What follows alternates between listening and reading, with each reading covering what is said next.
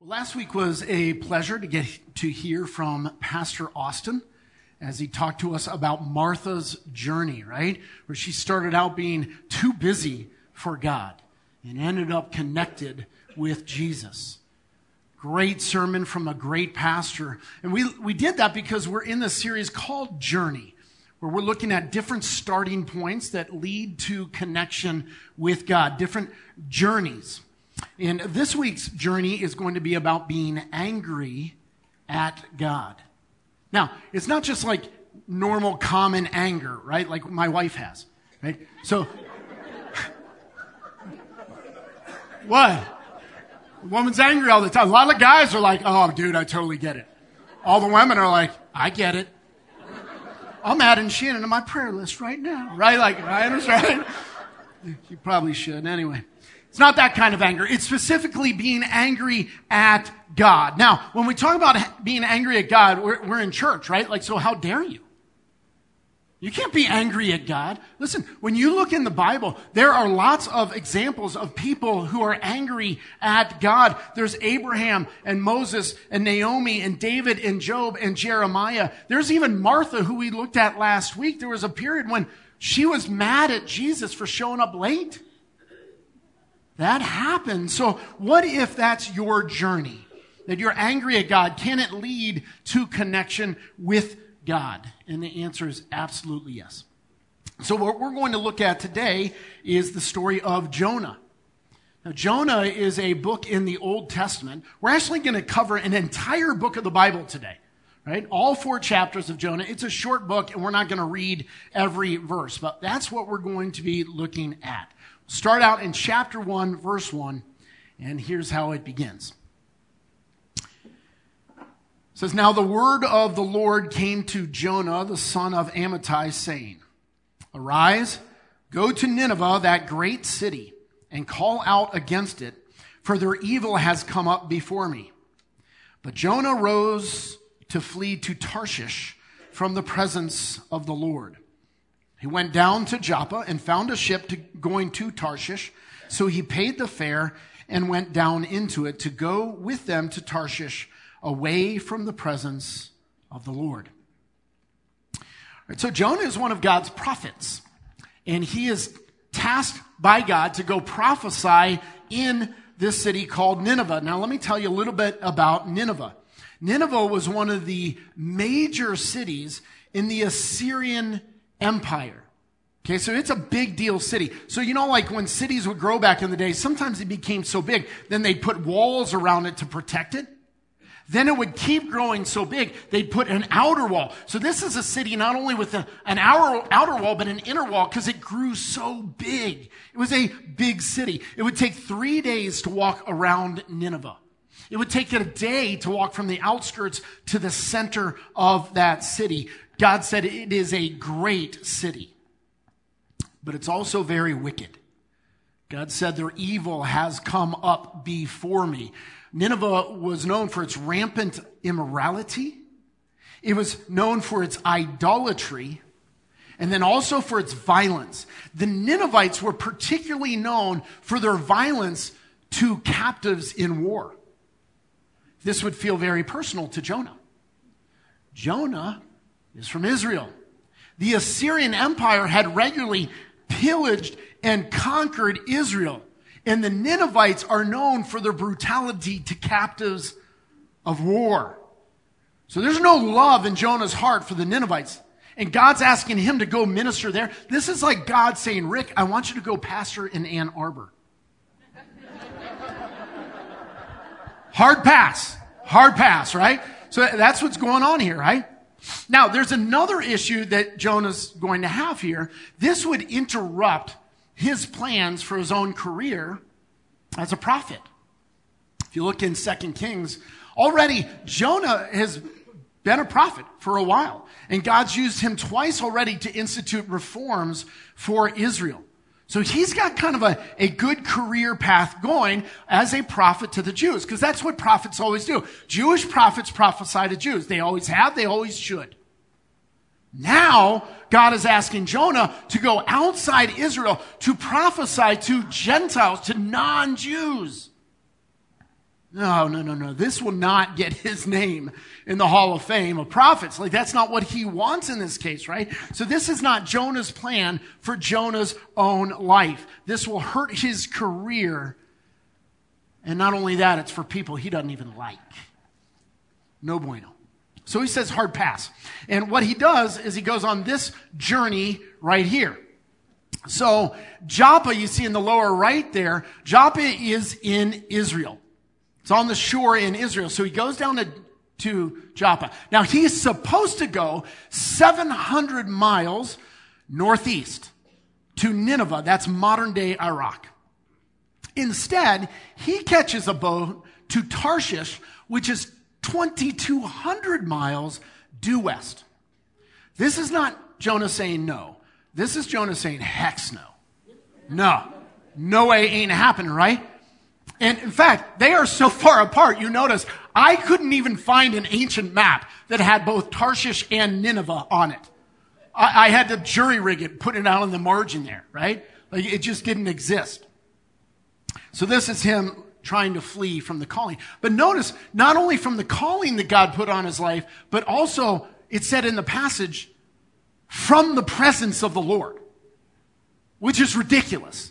Because God's everywhere. How can you run? But symbolically, he's angry at God, doesn't like it, so he's trying to get away from God himself. And then what happens? So as you roll into verses 4 through 8, what happens is God stirs up a storm around this ship as it goes out to sea. Now, the sailors were not Israelites, but they're not idiots. And they could tell that this was not just a physical storm. This is a spiritual storm. It's not just natural, but somebody on the ship must have ticked off what they would say is one of the gods.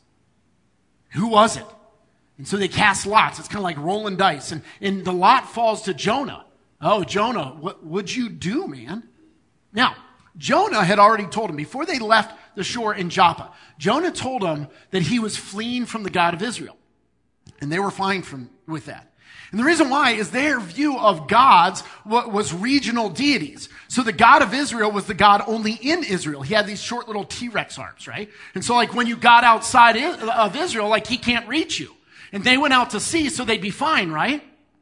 And now all of a sudden there's this storm surrounding that ship. And so in verses 9 and 10, here's what Jonah adds into the mix.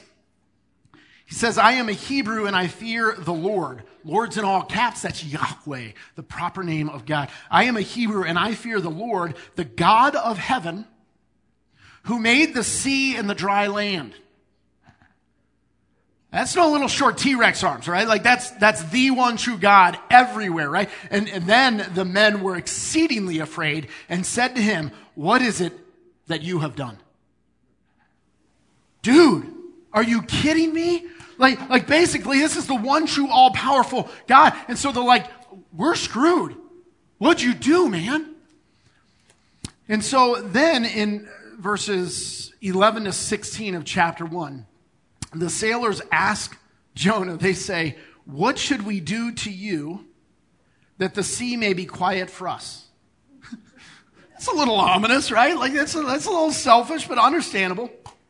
And so Jonah's very honest with them.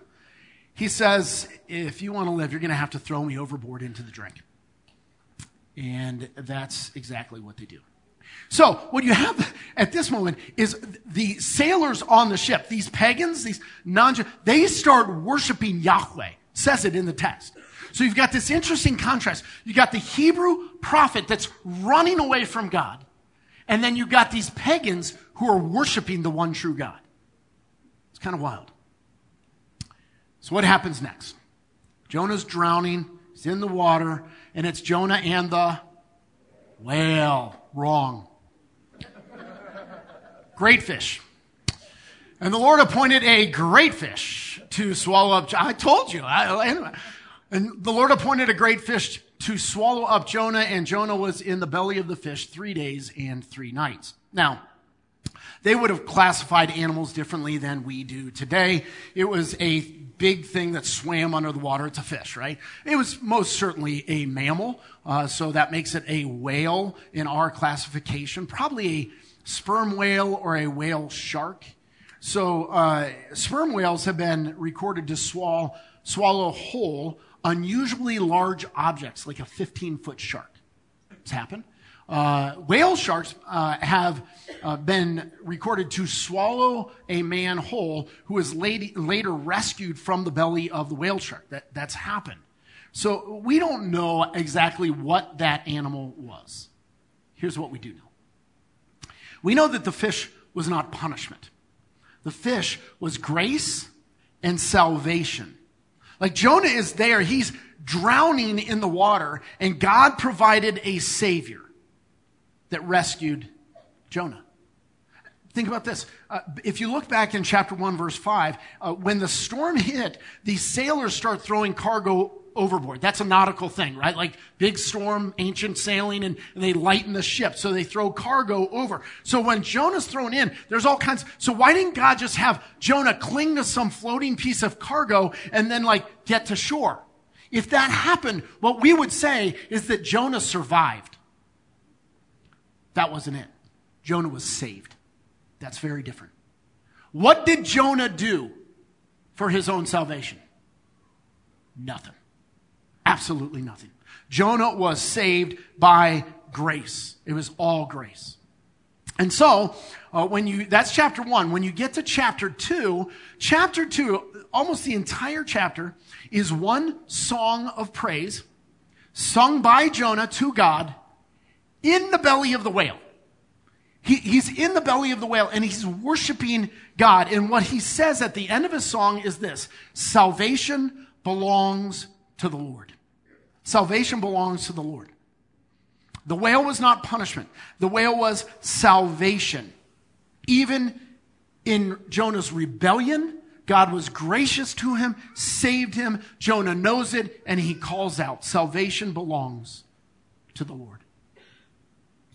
Listen, folks, sometimes the best time to worship God is when you don't like what he's giving you. And that's what's going on. Like Jonah's not in a great, he's in the belly of a whale, right? Worshiping God. And sometimes, because in the moment, you're not worshiping God for what he gives, but for who he is. And Jonah's doing that. We knew a family, I can't remember if I told you this recently or not, but we knew a family whose house burnt to the ground. And as the firefighters were putting it out, the family gathered in the front yard and put their arms around each other and worshiped God, sang worship to God. Sometimes that's the best time to worship God. It's not about what he gives, it's about who he is. And that's what Jonah's doing. Now, at the very end of chapter 2 then, God commands the whale, the great fish, and it vomits Jonah up onto the beach. So what happened, right? So at this point forward, Jonah is walking whale vomit. It's exactly. Now, I actually think it's a good plan. When you're in the belly of a whale, there are only 2 exits. So you're coming out covered with something, right? So I think that's the best case scenario right there. But anyway, chapter 3. Let's move on. Chapter 3. And here's what it says there. Then the word of the Lord came to Jonah the second time, saying, "Arise, go to Nineveh, that great city, and call out against it the message that I tell you." So Jonah arose and went to Nineveh according to the word of the Lord. And he called out, "Yet 40 days and Nineveh shall be overthrown." And the people of Nineveh believed God. They called for a fast and put on sackcloth, from the greatest of them to the least of them.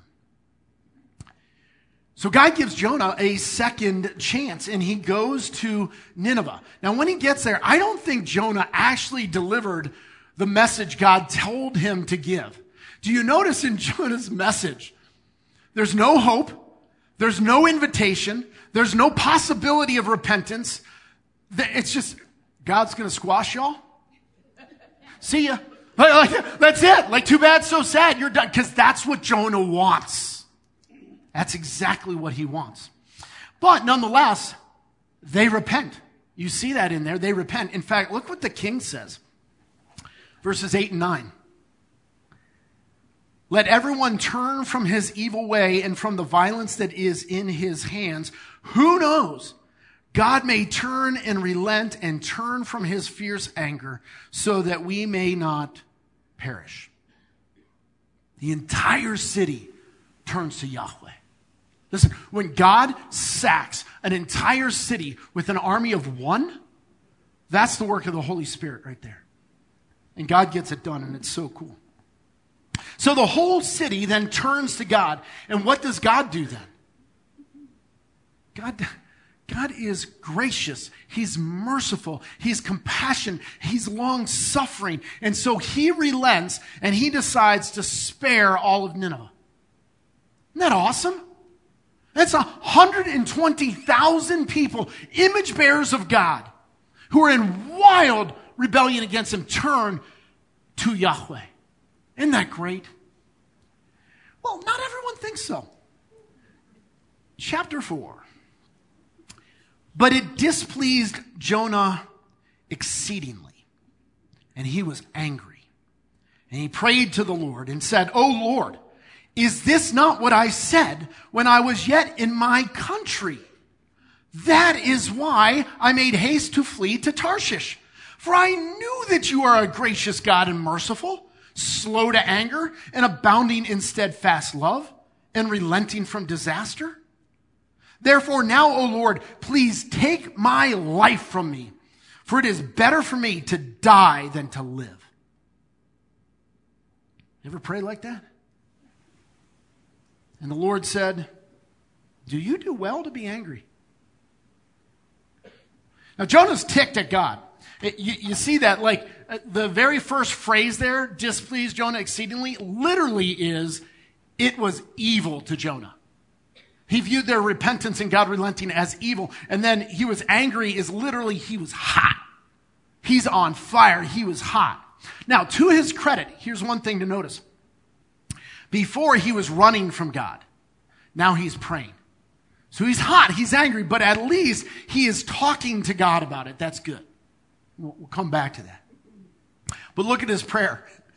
God, I told you so.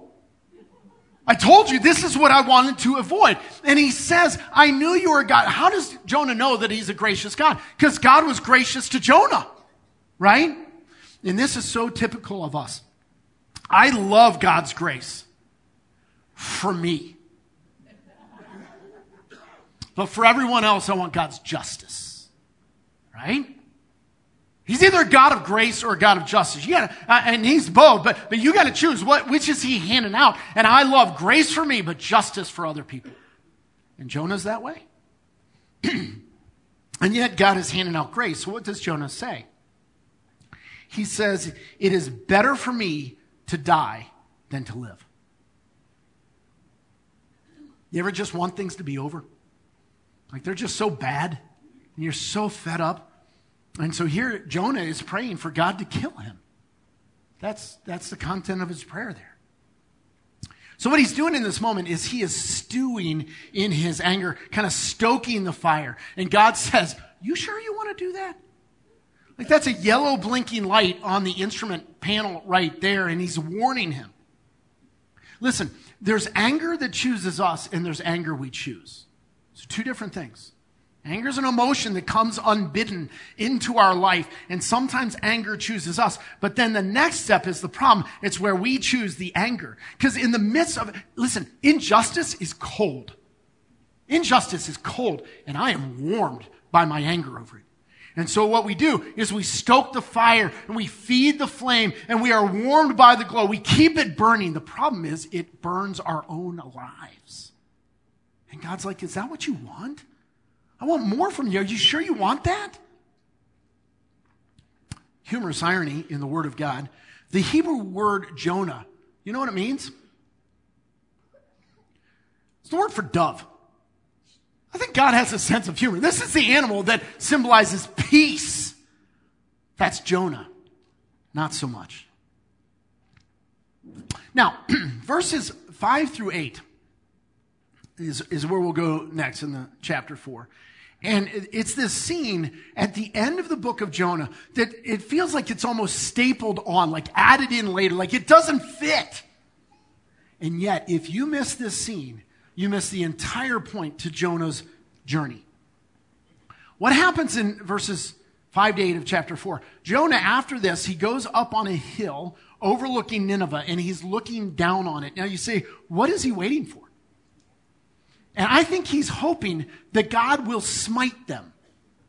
You know you're preaching if you say smite, right? So I'm preaching, right? So he's up there, and he's like, after all, why doesn't, it's over, go home. Why doesn't he go home? I think he's still hoping for fire and brimstone. You know, like on July 4th, we'll sit on a hill and we're waiting for fireworks to start. That's Jonah. He's waiting for the fireworks to start. So what God does is he causes this plant to grow up over Jonah. The scholars speculate it's probably a castor bean plant. They grow extremely rapidly in that climate, up to about 12 feet tall, have these big leaves, gives great shade. That's important. Listen, the average temperature in Mesopotamia, 110 degrees Fahrenheit. It's hot. And he's sitting on this hill. And so God gives this plant. It grows up over Jonah, gives him shade. Jonah loves the plant. I mean, literally says that. So Jonah was exceedingly glad because of the plant. That's a quote. I love this plant. This plant is awesome. This is a great plant. Thank you, God, for the plant. Problem with the castor bean plant is that if the stalk is damaged, the whole thing just withers really quickly and easily. So what happens the next morning is God sends a worm, and it hits the stalk of that plant, and that plant just shrivels up and goes away. It's almost, I hear Homer Simpson going, don't, right? I think Jonah in that moment, don't. And so what God does next is he decides to turn up the heat. Literally. It says he sends an east wind. That's a sirocco is what they call it in that place. When a sirocco hits, the temperature can jump 20 degrees Fahrenheit like that. And in that moment, what happens is everybody runs for shade. And Jonah just lost his shade. He just lost the plant. So Jonah is really, really ticked at God. I mean, he is hot. And in chapter 4, verse 9, we read this. But God said to Jonah, do you do well to be angry for the plant? And he said, yes, I do well to be angry. Angry enough to die. I mean, can you just hear the 5-year-old in that, right? Cha. Yeah, I should be angry enough to die. God, listen. At this point, it's a red blinking light on the instrument panel. Like when God asks you a clarifying question and he asks it twice, it's not time to double down. That's what he does. He doubles down. But let's be honest. At this point, Jonah is in a full-out tailspin. You ever been there? You're just in a full-out tailspin. Jonah wants God to kill him over a plant, right? But we've been there, haven't we? We've been there. Again, it's not that you felt angry. It's that you chose anger, right? And Jonah is choosing anger. He's stoking the fire. He's feeding the flame. He's keeping it burning, and it's going to burn his own life and no one else. That's the problem. Now, that is most of the book of Jonah right there. What's interesting is you think it's about Jonah and the whale, right? The whale gets barely a mention in chapter 1 and at the end of chapter 2. He has like a very small part in the story. If anything, it's Jonah and the plant. It's Jonah and his journey to God. Excuse me. It's Jonah and his anger against God. That's what the book's about. And in the midst of that, then, God is about to deliver the punchline. And here it is, verses 10 and 11. And the Lord said, you pity the plant for which you did not labor, nor did you make it grow, which came into being in a night and perished in a night. And should I not pity Nineveh, that great city in which there are more than 120,000 persons who do not know their right hand from their left, and also much cattle? End of book. I kid you not. That's how it ends. You're like, wait, that's it? Yeah, hard stop. That's the end of the book. And it's kind of left open-ended. And we'll talk about that in a moment. But first, I want to see if you can maybe relate to Jonah's journey. What are some things that Jonah went through? God derailed Jonah's plans for his own life. Right? Jonah had relational conflict with the sailors. There was physical pain. Okay, just imagine drowning and then being swallowed whole by a whale and being in the stomach acid of a whale and then being vomited up. There was probably physical pain and ailment that went with that. He might have been scarred from that. Then there's injustice. My enemies are not being smited by God. In fact, other people that I don't want to succeed are succeeding. Jonah's dealing with that. There's loss. He loses the plant. There's loss in his life. And then he's uncomfortably hot. Like life is a long, hard journey. That's what Jonah's dealing with. And he's angry. And some of you are angry. Right? Some of you have dealt with a death in your life. Somebody died that you care about. Or maybe you or somebody you love have a disease or a disability. And it's painful. And there's relational pain in divorce and infidelity. There's wayward children. There's job loss, financial difficulty. Life just isn't going the way you wanted, and you are angry at God. I wonder if we can admit that this morning. Is that too honest for church? Some of you are angry at God. I would guess at some point, all of you are angry at God, myself included.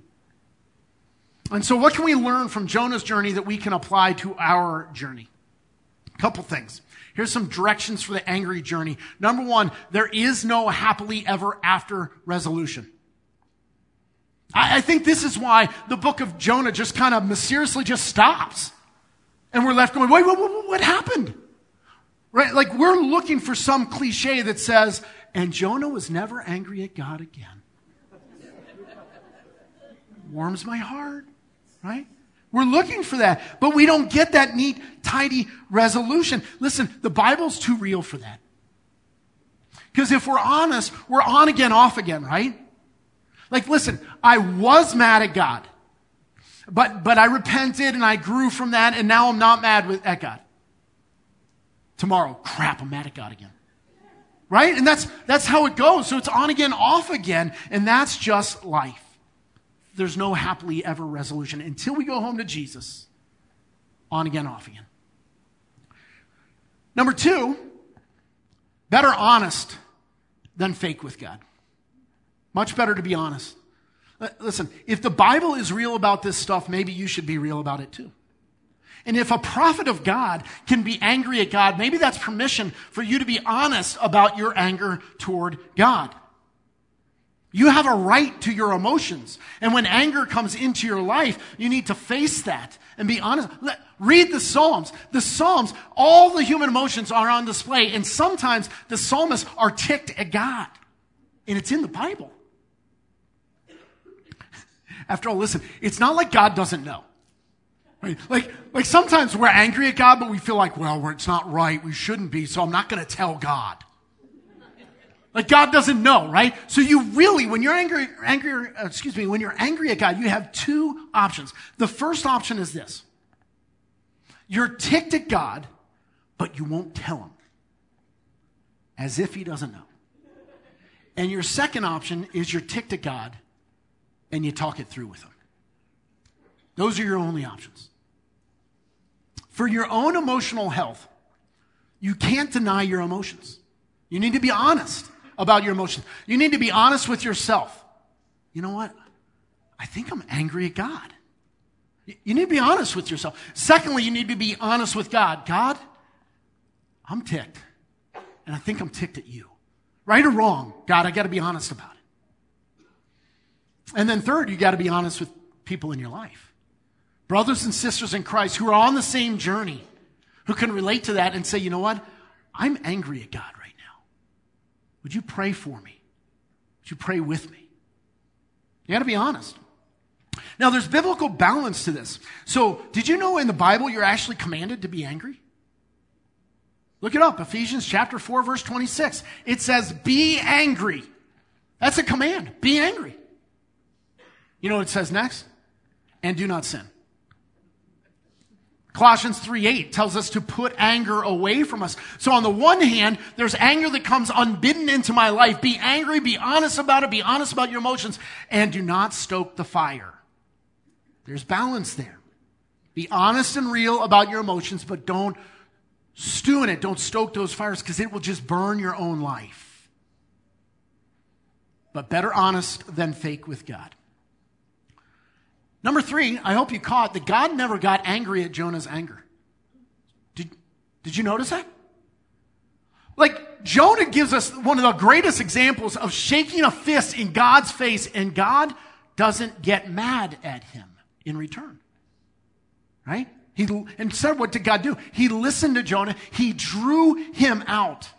God is pulling for Jonah. God has desire for Jonah and wants better for Jonah.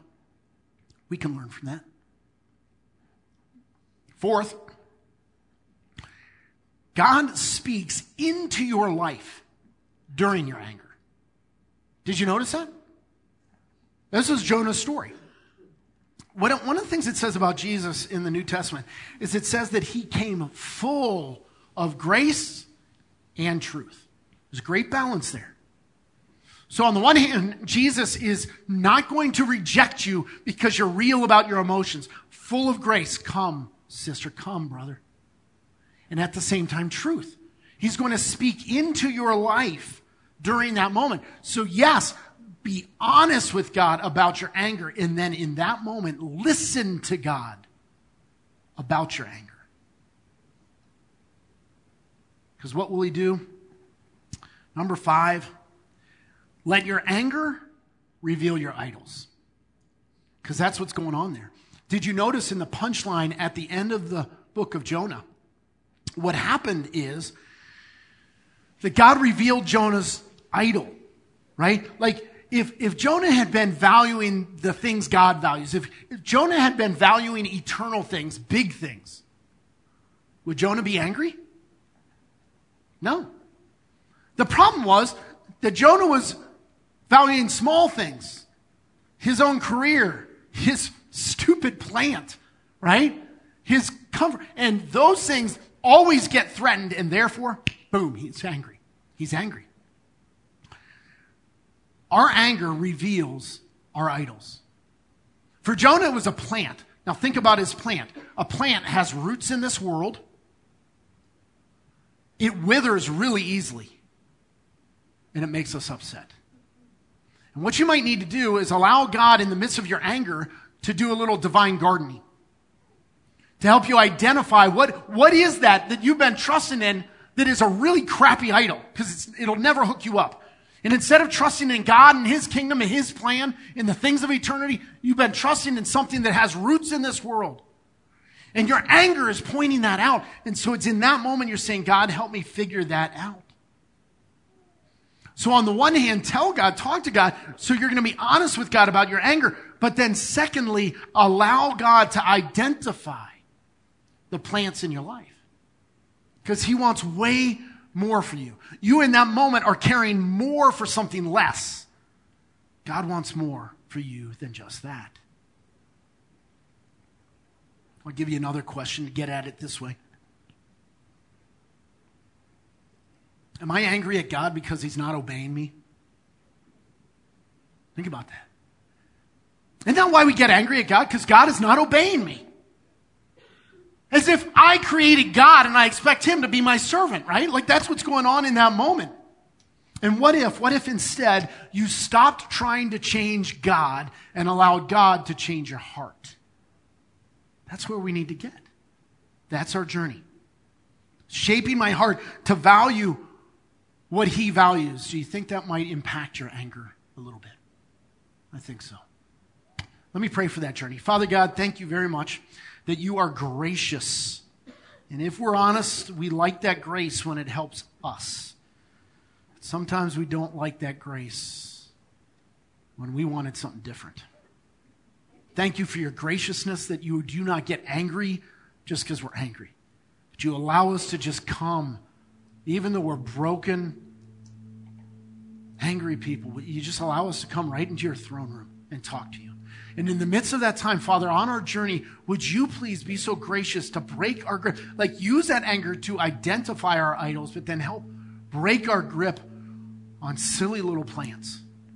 That we could be more stable, that we could be more solid, that you could grow us through and past our anger. Father, thank you for your graciousness on our messy, messy journey.